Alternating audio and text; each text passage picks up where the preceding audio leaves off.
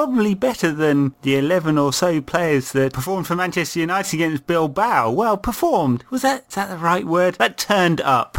Just about. They appeared on the pitch. Didn't do much else except get Rip a new one for the second time in a week. They performed in the sense of they completed Ferguson's masterwork performance art piece, United in Europe, wherein he discusses the frailty of the human condition through the medium of winning the Champions League a couple of times and then this nonsense. Yes, interesting. I would have likened it a bit more to Prison Rape, but, hey, you're the artistic one. It's a treatise on the effect of entropy on the human condition or something like that. West Brom, that was much more like it. What a fantastic performance from United. Well, it's so different in the league this season. I was, as I said on the show, really worried about that, but my fears were unfounded as United put on something of a masterclass against West Brom. Comfortable, very comfortable indeed. Yeah, good performance. Should have had more goals. Top of the league. First time in quite a few months, that one. And no, it wasn't just so much United won and obviously City lost, but the manner of the two games. I think United looked very composed, looked in control of everything. Didn't look like there was any sign of panic or nerves or anything like that, even though it took quite a long time for the second goal to come. And City, by contrast, and a very big contrast, I think, lost pretty meekly in Swansea. Could have been worse, but for Joe Hart. And momentum definitely with United now, definitely. I mean, look, clearly City, all this money, great squad, strength and depth and all of that, and Carlos Tevez to come back. I don't know whether that's a good thing or a bad thing, but at the moment they seem to be the one who are freezing in the headlights, don't they? And United's players under Ferguson's direction obviously been there so many times before and really coming strong at the right time. Yeah, absolutely. And Mancini to me looks like he is feeling the pressure a bit. I don't know if that's projection or... He really does look like he's feeling the pressure. Yeah, he's just look at him in his post-match interviews. I mean, he's not gone Keegan-esque or anything like that, but he's got the 1,000-yard stare going pretty well. Yeah, well, that's true. And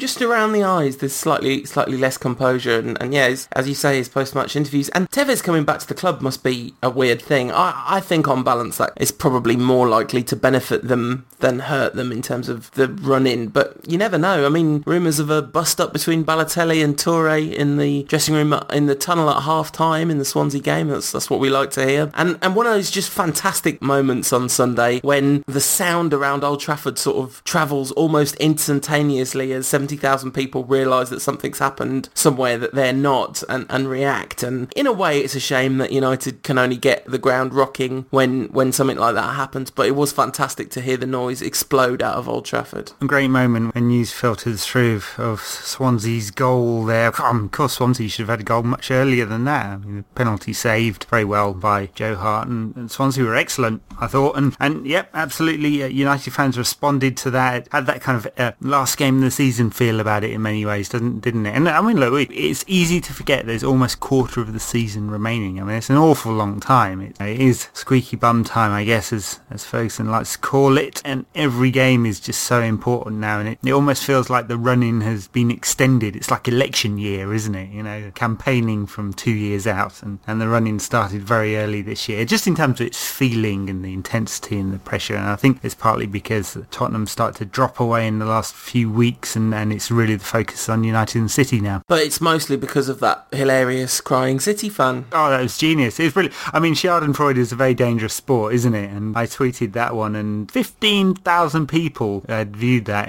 inside a day, which was interesting. And most of them joining in the pretty graceless tweet I tweeted, which included "ha" repeated several times. It's not just the kid was crying. I don't think it helped him that he had a touch of ginge about him as well, and so he kind of added to the drama of the moment. That's just, of all the terrible things I've ever heard you say over the years, and listeners, there have been a few, that might be right up there. We actually, if he hadn't kind of come out publicly and tried to attract the attention of Soccer AM on his Twitter feed and stuff, then I probably wouldn't have said too much about it, because, you really genuinely, all joking aside, you never know when you're in the middle of catching someone who's had a family bereavement and this is just, tip the scales for him. But this clearly wasn't that. He just couldn't handle the stress of the run-in, much like we all hope that his team can't handle it. Yeah, see, he tried to claim that he wasn't crying, but of course the video evidence tells us differently, because there's tears dropping off his face.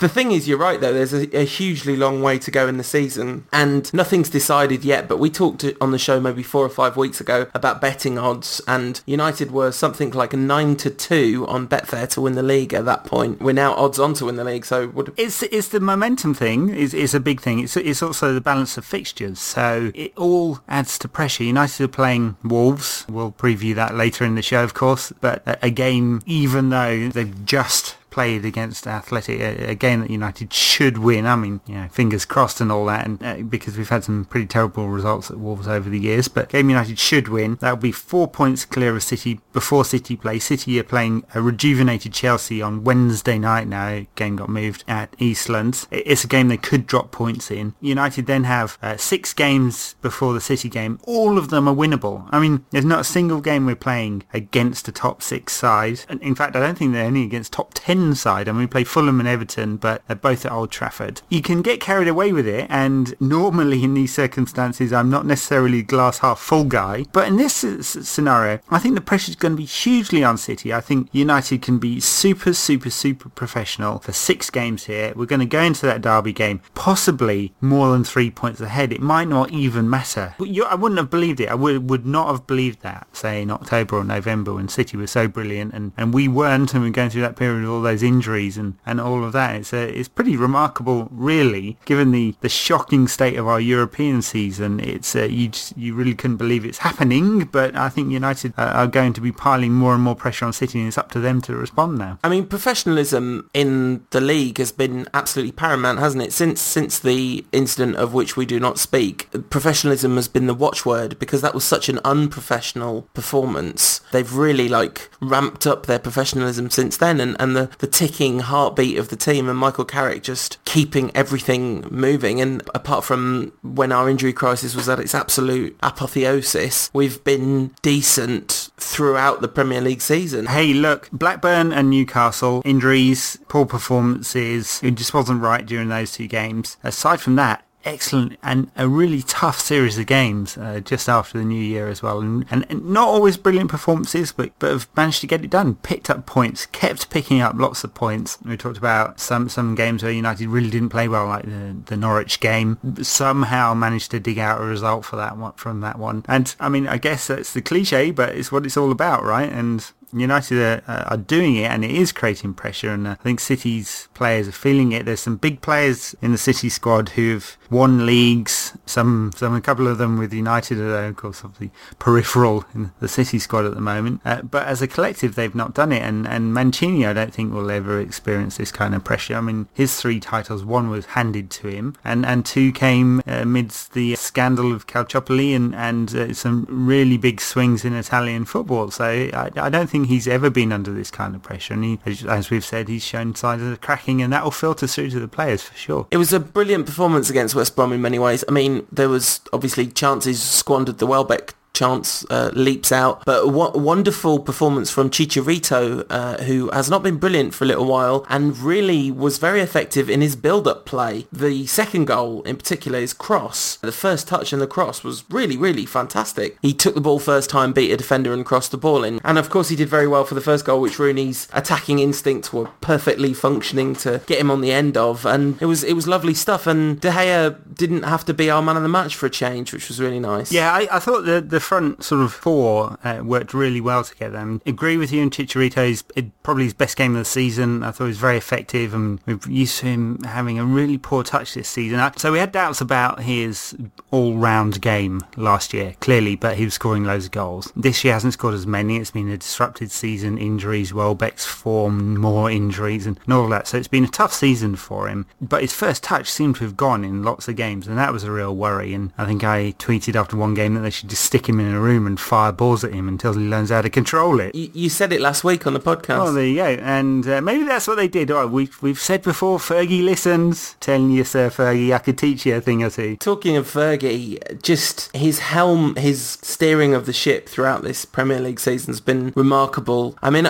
I think Europe's been an absolute disaster this season, and it all feeds back to the fact that we took the Champions League group too lightly. You said we're just going to win every game in this group. We realistically could just easily win every game. And Fergie, as you say, listens and took your complacency to heart and instilled it's it. True. It's all my fault, really. It is. Yeah. But, you know, the Europa League was treated like the football detention that it is. I mean, you could say we played a full-strength side against Bilbao, but I don't really think that tells the full story because, A, Ji-sung Park was in the side, which nowadays means it's not a full-strength side, and because the days of him playing Park in the big games for the big reasons have gone. It was just an excuse to get him on the pitch and try and get some energy in the midfield to stop their free-flowing attacking football. But we just don't look like we've cared in any of the Europa League fixtures. And no, I would argue that nor should we care. It is a ridiculous competition, and the way that you know it's a ridiculous competition is because we're in it, and the reason that we're in it is we got knocked out of another competition. Oh yeah, no, look, I don't disagree with that at all. I think it's a ridiculous competition. I think the structure of it is horrible. It's all about packing in as many games as possible. It's about giving a second chance to failures from the Champions League. And, it's like the parachute payment system, and but with games. I think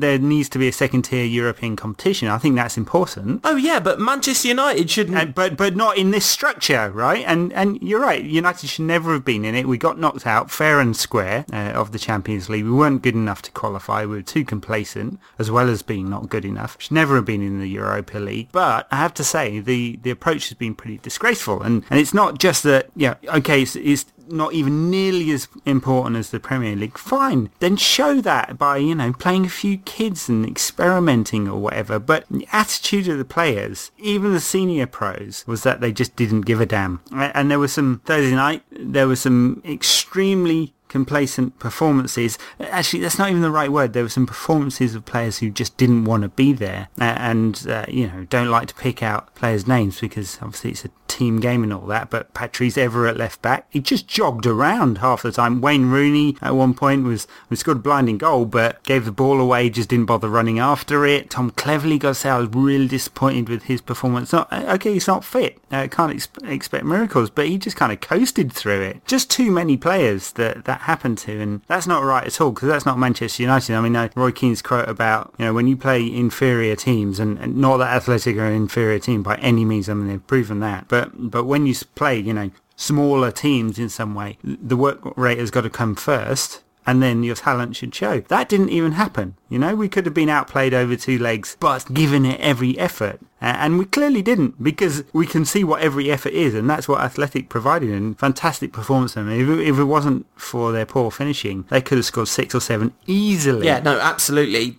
You often hear of a performance, that team could have scored 6 or 7, but legitimately, there's absolutely no reason that they didn't score 6 or 7, except their finishing wasn't quite up to it. I don't quite agree with your central thesis, which is that United players should have been giving it their all in this game. I mean, I think it's completely reasonable to believe that they should, and I think probably most United fans would side with you that you're pulling on the United shirt, you've got to give it your all, you've got to at least appear to be committed, you've got to be committed. But I think a friend of mine said to me this week, who shall remain nameless, it's kind of a shame we got that penalty in the last minute at Old Trafford, because it meant we have to pretend to take this second leg seriously. Because legitimately, I think we had barely a hope of getting through this game unless we put absolutely everything into it and hit our very, very, very top peak of performance, and that just seemed remarkably unlikely, and actually a kind of strolling defeat to get rid of the nonsense of trying to win this league, having to play out every Thursday night for a trophy that just doesn't matter in the overall scheme of things. They're kind of better to shamble through the game and get it out of the way and just put the whole thing behind us. They tried to do it against Ajax. But that's a terribly arrogant position, isn't it? I mean, it's a position that says that we're United, somehow we have some kind of moral right to be in the Champions League. No, it's a competitive sport. So... No, not at all. We've messed it up. We've messed up being in the Champions League, but we don't have to take football detention seriously. And this ridiculous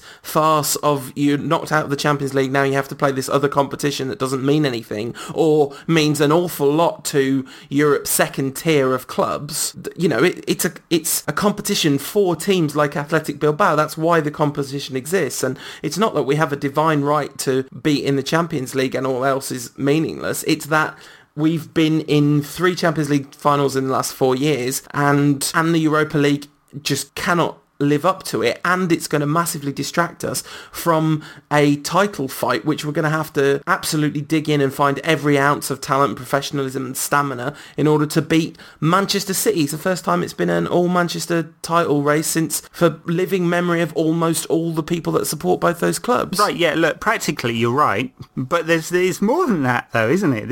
We're supposed to be one of the biggest clubs in the world, one of the best teams in Europe, and all of that close to Real Madrid and Barcelona. And not only do we embarrass ourselves in the Champions League, but we've now embarrassed ourselves in the Europa League. And it's not just that we were so thoroughly beaten by Athletic over 2 legs. This is the club that is currently 7th in La Liga, but we just didn't make any effort either. And I don't think that's the Manchester United way, whatever that is. It's definitely not being so meek about it. And I should bloody well hope it's not the Ferguson way either. I mean, I just thought it was pretty disrespectful, really. I mean, at least give the opposition a bloody game. Didn't even do that. So I'd to be honest, I'd just rather, I think you're right in that the tie was lost. Been better just playing a whole bunch of kids. Give them a shot, you know? Give them a shot. Yeah. Because we've ended up with Rooney turning over on his ankle, Ferdinand coming off with a calf injury, Michael Carrick's had over an hour and he's got to play in like 48 hours time. Ryan Giggs had most of the game.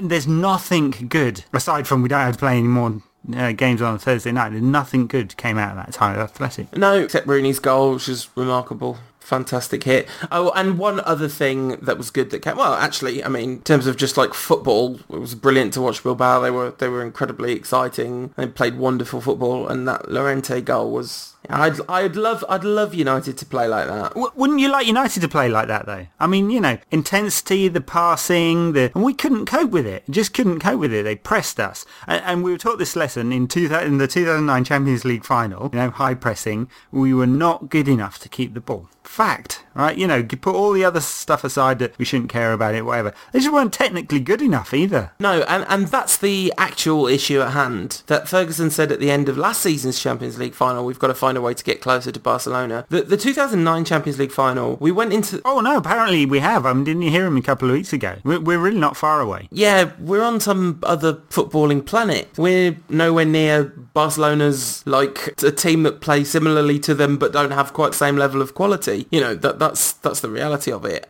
But getting closer to Barcelona is, if it's done properly, surely requires some sort of root and branch. You know, it starts with our 12-year-olds, let alone our first team, right? I mean, the coaching at United has been revolutionised in the last decade, and one hopes that you'll see the fruits of that. And in fact, you kind of are in a way, because Welbeck and Cleverley are 2 of the most technically gifted players in the side. Or maybe, let me not say technically gifted, but technically able. And you wonder if that's something to do with the fact that there is a change in emphasis in coaching. You're right, it's all about technique. They don't get enough time with the players, but we're definitely not producing as many as Barcelona. I mean, another one coming on, we had Cuenca earlier this season. I mean, along with the 57 players they've already got that have come through La Masia. Cuenca came along this season, a winger, very good. And now Christian Tello is another fine player. They just keep churning out these kind of wide players, don't they? And just another technically gifted player who's better than anything anyone else has got. Yeah, yes, it's crazy, isn't it? It's a ridiculous thing, and you know, partly it's a phase of history, and these things happen, and clubs rise and fall. But this was architected at Barcelona. They did this on purpose. You know, this goes back to Johan Cruyff, basically. Yeah, and every single one of their teams plays the same way. They have a way of coaching. There's a philosophy at the club, and they ally that with, you know, tons of money spent in the transfer market. And it's you know, how many times have we had this conversation? It's a balanced approach. We're not going to beat Barcelona suddenly churning out 20 kids from the reserve team. It's really difficult. It's really, really difficult. Barcelona seems to have done it in droves. We don't seem to be able to at the moment. not in the same level. And I mean properly, I mean players coming through from that system and making it big in the first team, because I don't think actually any of those kids really have. I mean, Welbeck's basically established as a first teamer. Cleverly isn't. He's had 4.5 games of good football this season, got injured, and then every single game since has been a comeback game or an injured or comeback or, brand 23. And I know I get annoyed by this, and it's not really having to go at Cleverly. I think he could become a very good player for United, but fact is he's 23 and has had 4 good games for United. Let's put this into perspective. He might become a very good player for United. He might become a very good player for England. He might be the next best thing since Paul Scholes. He might be, and it is all might. He kind of really ought to be learning about how to do that, and the let's hire a brand consultant so I can get some perfume or some underpants named after me seems to not be the right focus. Yeah, I don't know.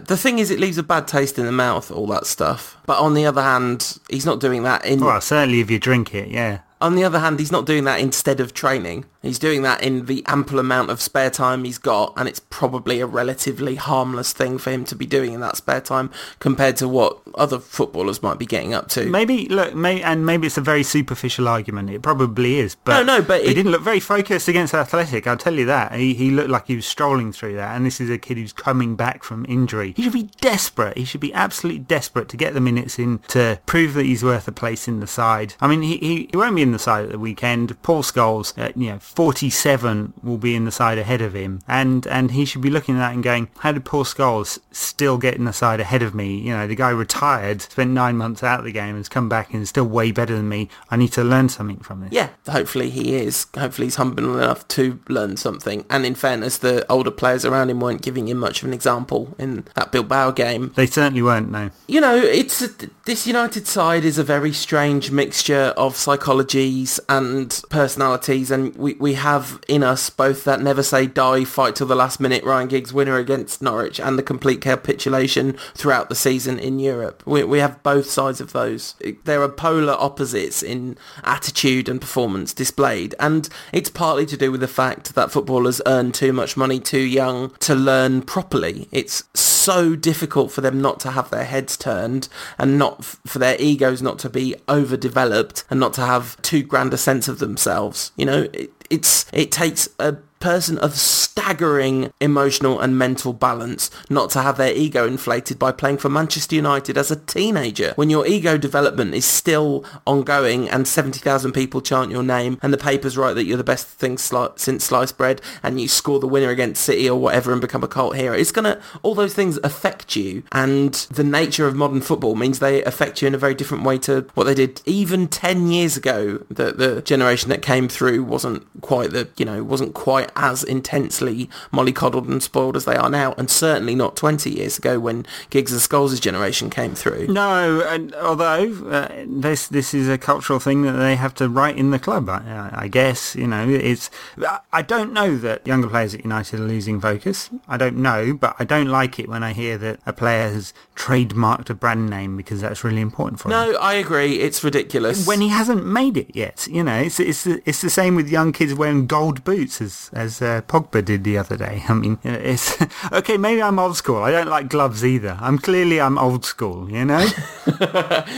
On the other hand, if you are a 20-year-old footballer with his whole career ahead of him, if you were a business, you wouldn't say, they shouldn't be trademarking their brand at the outset of their business. They should wait until they've proven themselves and made it. He has the opportunity to prove himself and make it, so he's laying foundations just in case. I am not... Yeah, but you can't polish a turd, If you're not good on the pitch, then your brand's not worth anything. This is the thing about that argument that slightly gets me, because I agree with you. Philosophically, it seems ridiculous, and as I said, it definitely leaves a bad taste in the mouth. But he's not doing that instead of trying to be good at football. He's doing it as well, and he definitely has time to do both things. But, Rio has had this criticism throughout his career, that he's too many outside interests, too much plugging his magazine and his app and his restaurant and all that stuff. But no lack of professionalism from Rio, he's an incredible professional. I'm actually not arguing that there's a correlation between the two things. I'm not arguing it. I'm saying I don't like it.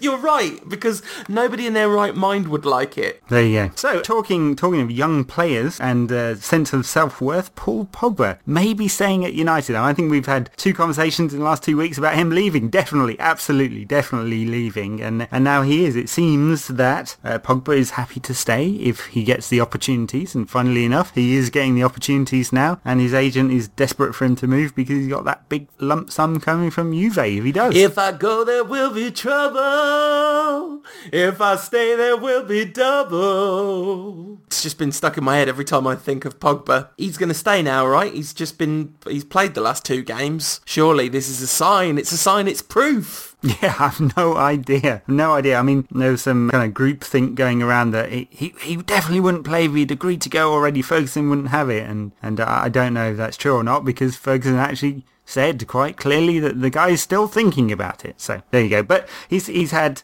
what, half an hour in both games now, last couple or maybe 20 minutes against West Brom, and so more opportunities than he's had for most of the previous part of the season, and did okay in both games. Not brilliantly, not as good as that cameo against Stoke, but he certainly doesn't look short of confidence. Feels like he fits in with the group and doesn't quite take up the right position, so I see him wandering. He passes and moves and then takes up slightly wrong positions, and I'm sure he'll learn from playing with better players, and they'll coach the hell out of him. So there's plenty to work with there. I hope he stays, because I think he's got loads of talent, but I don't think it's a done deal yet. You know why he gets out of position, don't you? It's because he's sat there thinking, should I stay or should I go now?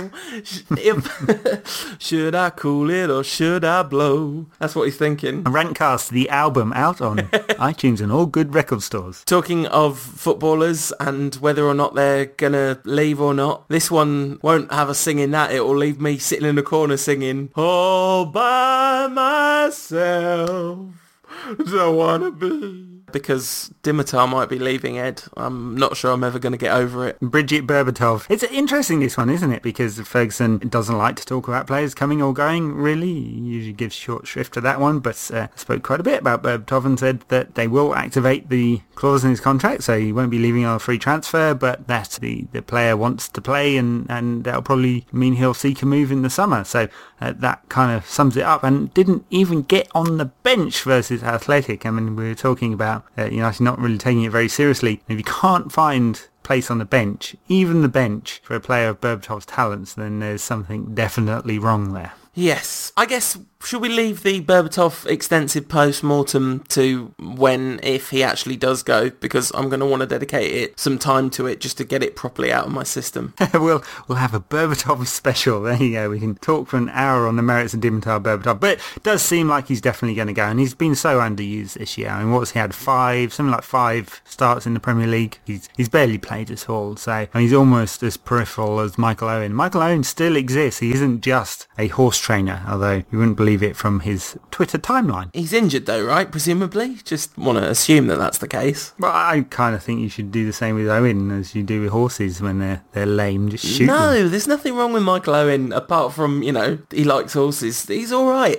Ship him off to the glue factory, which is what we should do with Anderson, the big boned Brazilian who we spoke about last week, and looks like Ferguson said he's going to be out for at least 5 weeks, and being Anderson, that means 5 months. So we probably won't see him again this season. You said that last time and he got back really quickly but then got immediately injured again. Yeah, he had 20 minutes and he'd only had a couple of Big Macs before the game, so he was obviously low on fuel there. And his body said, oh no, I should have had the double whopper with bacon, cheese and large fries. It's all over, right? Anderson's got to be off in the summer, surely. He's got to go. Look, this is 5 seasons. If that's not enough to prove yourself at a club, I've seen all the arguments. He had a great game against Fabregas once in 1992. Yes, he did have a great game against Fabregas once in 1992. Yes, he did nutmeg him. But over the piece, this is 107 starts, 140 odd games over 5 years. He's not played nearly enough because he's injured most of the time. He doesn't look fit enough most of the time, although he did look slimmer earlier this season, so maybe something had happened there. And he just hasn't put in the performances, and that's the most important part. So 5 years into it, and it really is time to cut our losses on that. It's 30 million euros that one costs, and won't get anywhere near that back. If it's all amortised in it on the books, it's not going to reflect as an isn't a loss, is it? Probably because he's been here so long. No, I mean, it's not on the books anymore at all. He signed a new contract in December 2010, so you don't amortise after that anyway. Get all technical and financial on your ass. It doesn't count. I mean, he's a zero-rated asset, effectively, from a taxation and UEFA financial fair play perspective. And also effectiveness on the pitch perspective, unfortunately. Yeah, whenever I say, people don't like the finance stuff, I always get loads of tweets and stuff saying I'm in the 10% of people who do like it. I haven't quite hit the threshold where it's definitely over 10% yet in terms of number of tweets, but if every one is reflective of like 10 people that do, I think it might be closer to 15-20% of people that enjoy that stuff. If Anderson goes in the summer and is joined by, we had an interesting question from @Doran Solomon asking if Berbatov goes and Owen goes, which is very likely, and then Makeda either gets sold or shipped out on loan again, and Will Keane goes out on loan, we're actually kind of short then up front. Are we looking at potentially Fergie signing another striker, or maybe keeping one of those people around? Depends whether there's a freebie. And of course, he had his scouting trip to Lyon this week to watch Lyon versus Lille in Ligue 1 over in France, and of course all the papers said that he was off to watch Eden Hazard. I think Glazonomics tells us something different. He was off to watch Joe Cole, wasn't he? Yeah, I was going to say, does Fergie sign him up? Maybe out of push if he's really cheap. Yeah, well, he is, of course, a Liverpool player, so I suspect after the Heinze-gate, they probably wouldn't sell him even if we wanted him, and that would be pretty embarrassing going cap in hand to that bunch of... Anyway, so God knows, Hazard is going to go for a huge amount of money. There has been talk about Ferguson wanting him to play more centrally alongside Rooney, because he kind of plays in that kind of deep-lying attacking midfielder, or sometimes and generally more from a wide position in a 4-3-3. But I mean, he can basically play in a whole bunch of attacking roles. I can't see it happening. I really can't. He's going to be big money. Zinedine Zidane, who has the ear of the president, El Presidente at Real Madrid, has said he'd sign him without second thought. So I think that might give us an idea of where he'll probably end up. That's just my guess, and of course, I'm normally wrong on these things anyway. So what's Fergie doing there then? Is it just PR? Is it to No, I'm sure he's looking at a player. I don't know which one. There's talk about it being Debuchy, the right back from Lyon. It could be any number of players. Sadly, it could well be Joe Cole, but God. So not Monsieur Hazard, il ne vient pas. So what I'd been told from the grapevine is that he has about 30 million to spend in the summer. It might just stretch to Hazard. Maybe he'll pick up some more. What would we get for Berbatov? 5 million, maybe. Virtually nothing for Macheda, who by the way I do think will go. I can't see them wasting another year by keeping him at the club or loaning him. I think they'll probably seek a buyer for him. Owen will go. I think I said I will go and picket Carrington personally if they give him another year's contract. You might have to, because I don't know, he might just say, do you know what? Do you know what? I'm going to dress as Batman, like Fathers for Justice, and I'm going to go climb over the fence at Carrington and get up on the roof of the training centre with Owen out banner. So on the day this podcast comes out, a bunch of our kids will be playing 6:45 ITV4 in England if you're listening to this today. Otherwise you've missed it. Sorry, you might be able to watch it on the internet. You know how these things go. But massive FA Youth Cup tie against Chelsea. Yes, it's second year in a row, and I know we talked about this one last week. Played very well over 2 legs last year. Lost the first leg away at Stamford Bridge and then won at Old Trafford, a convincing win, and sent us through to the FA Youth Cup. Very different side this year, obviously very young, but done very, very well to get this far, and I think overperformed. I don't really know much about the Chelsea youth side. There's probably people who watch more of them than I do, so who knows, but great luck to them. I think they've done great this season. It'd be nice to see them come away with a win over the 2 legs. Don't think there's a date for the second leg yet, at least there wasn't when I last looked for it. That will be at Stamford Bridge in a couple of weeks' time. I think it's Old Trafford the first game, isn't it? And great luck to them. It is definitely on ITV4, which is pretty cool for those of us who are not prepared to pay a subscription to MUTV, because that seems like a ridiculous thing to do, and it's nice occasionally to watch football on the actual television instead of over the internet. Talking of watching football on the actual television, and indeed talking of Chelsea, I might not know much about the Chelsea youth team, but I'm pretty sure they're managed by John Terry, who seems to be in control of every everything at Chelsea. Did you watch Chelsea's heroic, backs against the wall, flag waving, marvellous performance against the high ties last night? I did. And there was the hilarious moment when Terry's barking the orders and Roberto Di Matteo was looking a bit sheepish and then thought, actually, I better step forward and look managerial here. And then Terry's still barking the orders. I mean, we know who wears the trousers in that household, don't we? Unbelievable. Can you imagine that happening at Manchester United? I can tell you what, you can't imagine it happening at Manchester United because Mike Phelan's barely allowed to stand there and do that, let alone a player. I mean, it's an absolute disgrace. The kind of received wisdom about Chelsea is that Villas-Boas got sacked because Lampard and Drogba and Terry run that dressing room and they didn't like him and they didn't like the way he treated Frank and all that stuff. And I kind of thought, I bet that's got to be a bit exaggerated, you know, it can't be quite that blatant. But John Terry was standing there managing the team, sitting there doing finger gestures and like two of you over here and unbelievable. Yeah, Phelan tried that once and he was told to wear very tight shorts after that and sit in the corner like a very naughty boy. Yeah, exactly. So it was a disastrous performance in Europe for Manchester United this season, but at least we're not Chelsea. Mind you, they are through to the quarterfinals of the European Cup. My word, even. They're not going to get anywhere in the European Cup, though.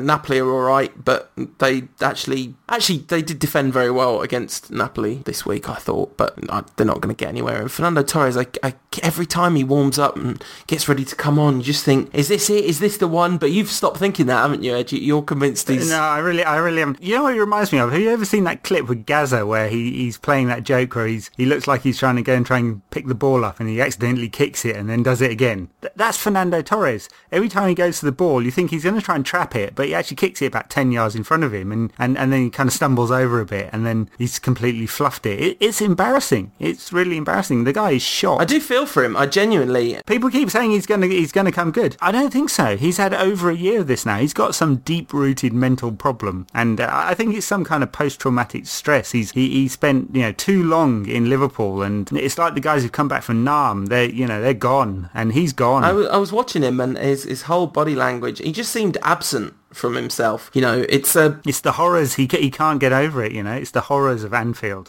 Yes. And of course he's got to play with black players at Chelsea as well. That's probably pretty awful for him coming out of the clan. Maybe that's why he left. Maybe he's a nice chap and he didn't want to be associated with that sort of language. All this is pure speculation. Suffice to say, if I saw Fernando Torres in the street, I would be hard pressed not to want to give him a manly arm around the shoulder and say, it's going to be all right, Nando. You might come good again. Don't worry so much. I guess that brings us on to the preview of the one game in United's fixture calendar. Isn't it lovely? One game a week in the league. Very old-fashioned, all this, not being in a cup competition in March. Oh dear, yeah. This is what it's like to be Liverpool, isn't it? No, it's not, because we're competing for the league title. Very true. Well corrected. Thank you very much for bringing me back down to earth there. Yes, it is nice. Yeah, not having to record this on a Thursday night is very nice. Yeah, it's really going to help. Wolves away at the weekend.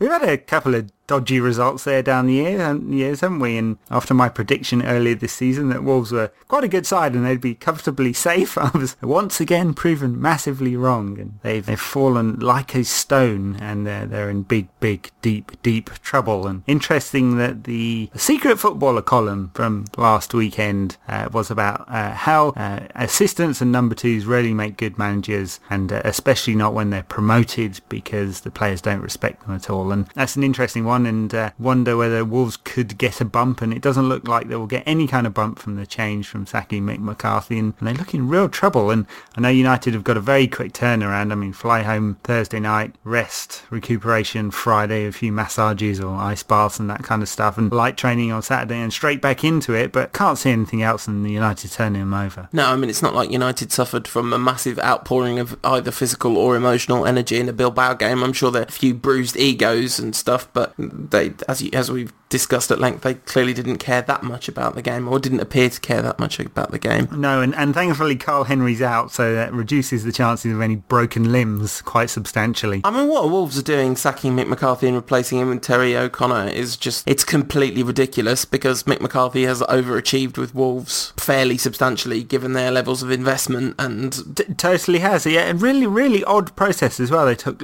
ages and basically offered Steve Bruce the job. He wants forced to accept it, and then they seem to have changed their mind and then blamed him for not taking it quickly enough. I mean, the problem is he lost 5-1 to West Brom. That it's really as simple as that. And at some point, the level of pressure from the fans on the board becomes overwhelming, and it would have taken a really, because he had so little credit in the bank, ridiculously, because football fans are ridiculous. I don't actually think it's justified that he had such little credit in the bank, but once that happened... Who took them to the Premier League? Twice, and kept them up. Yeah. You know, it's... on the small budget. Yeah, it's ridiculous. And, you know, I heard Wolves fans saying, oh, Stephen Fletcher, if they can afford to pay 7 million for Stephen Fletcher, why can't they buy X, Y and Z player? And it's like, well, you do know they have to pay the wages as well, right? It's not just the transfer fee. And, you know, anyway, which is not to say I think it's going to be a complete walk in the park, because they've got some players and they raise their game against the big sides. Sometimes Wolves do, but whilst I wouldn't be surprised if it's a kind of scrappy 2-1 or flat, like slightly flattering scoreline 3-1, I also wouldn't be at all surprised if we do absolutely annihilate them, because if we perform as we can and they plumb some of the depths they've been plumbing recently, it could be embarrassing for them. But equally, you know, it could be a lot tighter. Well, it's got to be a better performance than it was against Athletic away, that's for sure. And actually, United's away performances in the Premier League have been great this season. So, I mean, you know, it should hold no fears. Complete turnaround from last season, of course, where we had pretty horrendous record for most of it. So I think United will go there and win fairly comfortably. I just hope there haven't been any injuries from the Athletic game, and Ferdinand coming off with a calf injury. He's pretty important because Smalling's not quite ready. I mean, he's wearing every week his head protection apparatus gets bigger and bigger. He'll be wearing some kind of tin hat against Wolves at this stage if Rio isn't fit. And Jones has got this flu bug, so he won't be in there. Raphael, I have to say, didn't have a very good game against Athletic, so it's not looking good on the defensive front right now. They'll patch everyone together, hopefully, and it'll be enough just to make sure we get through that game. Yeah, absolutely. And we've obviously got huge amounts of firepower available to us, and I'm sure, well, I'm not sure, but I think Scholes Carrick midfield 2 is very likely and could be extremely effective in that game. I'm sure that's very likely, yeah. And Valencia didn't make the bench against Athletic, but could be in the squad. Well, he will be in the squad again against Wolves. Nani could be back. He's only got a bruised shin, so it's nothing serious. So he could be back. And Park won't be on the pitch, so we might actually be able to keep the ball, which would help. You know, it's one of those things. Possession's quite important sometimes. It's amazing how different talking about a Scholes and Carrick midfield 2 feels than this time last season when we talked about Scholes and Carrick midfield 2 with some dread. Now it's like, oh yeah, that'll be amazing. We'll get to watch Scholes and Carrick knock the ball around. I can't remember if I mentioned this during the Bilbao review, but one incredible positive from that was the reaction of the Bilbao fans to Ryan Giggs' substitution. Yeah, which was really nice, and it was a fantastic moment, wasn't it? And here's a set of fans who are a real tight-knit community, and they respect a player who's played his entire career for one club and been a great player at that. Yeah, really brilliant moment. And it's kind of interesting to get that sort of perspective on Giggs, because, you know, he's just Giggs. He's just always been there. But when you see him through the eyes of another team's crowd who appreciate what he has been to another club, I don't know, I found it very moving. So yeah, it was super cool. So predictions, I'm going with 3-1 United. Yeah, you know what, I'm going to match you. I think that's a good result. Yes, there may be some tiredness in the back four, and there may not be too many players fit, so that could cause a problem. But yeah, I think we'll score 3, and I think they'll score 1. There you go. It's always please, please, please. You're only happy when I'm on my knees. That's what Paul Pogba's agent is saying to him, trying to get him to leave. But Pogba's there like, no. Well, of course, it was International Steak and Blowjob Day yesterday. Surely not relevant to this discussion. Although maybe that's how Fergie got... No, this podcast is over. We'll see you next week.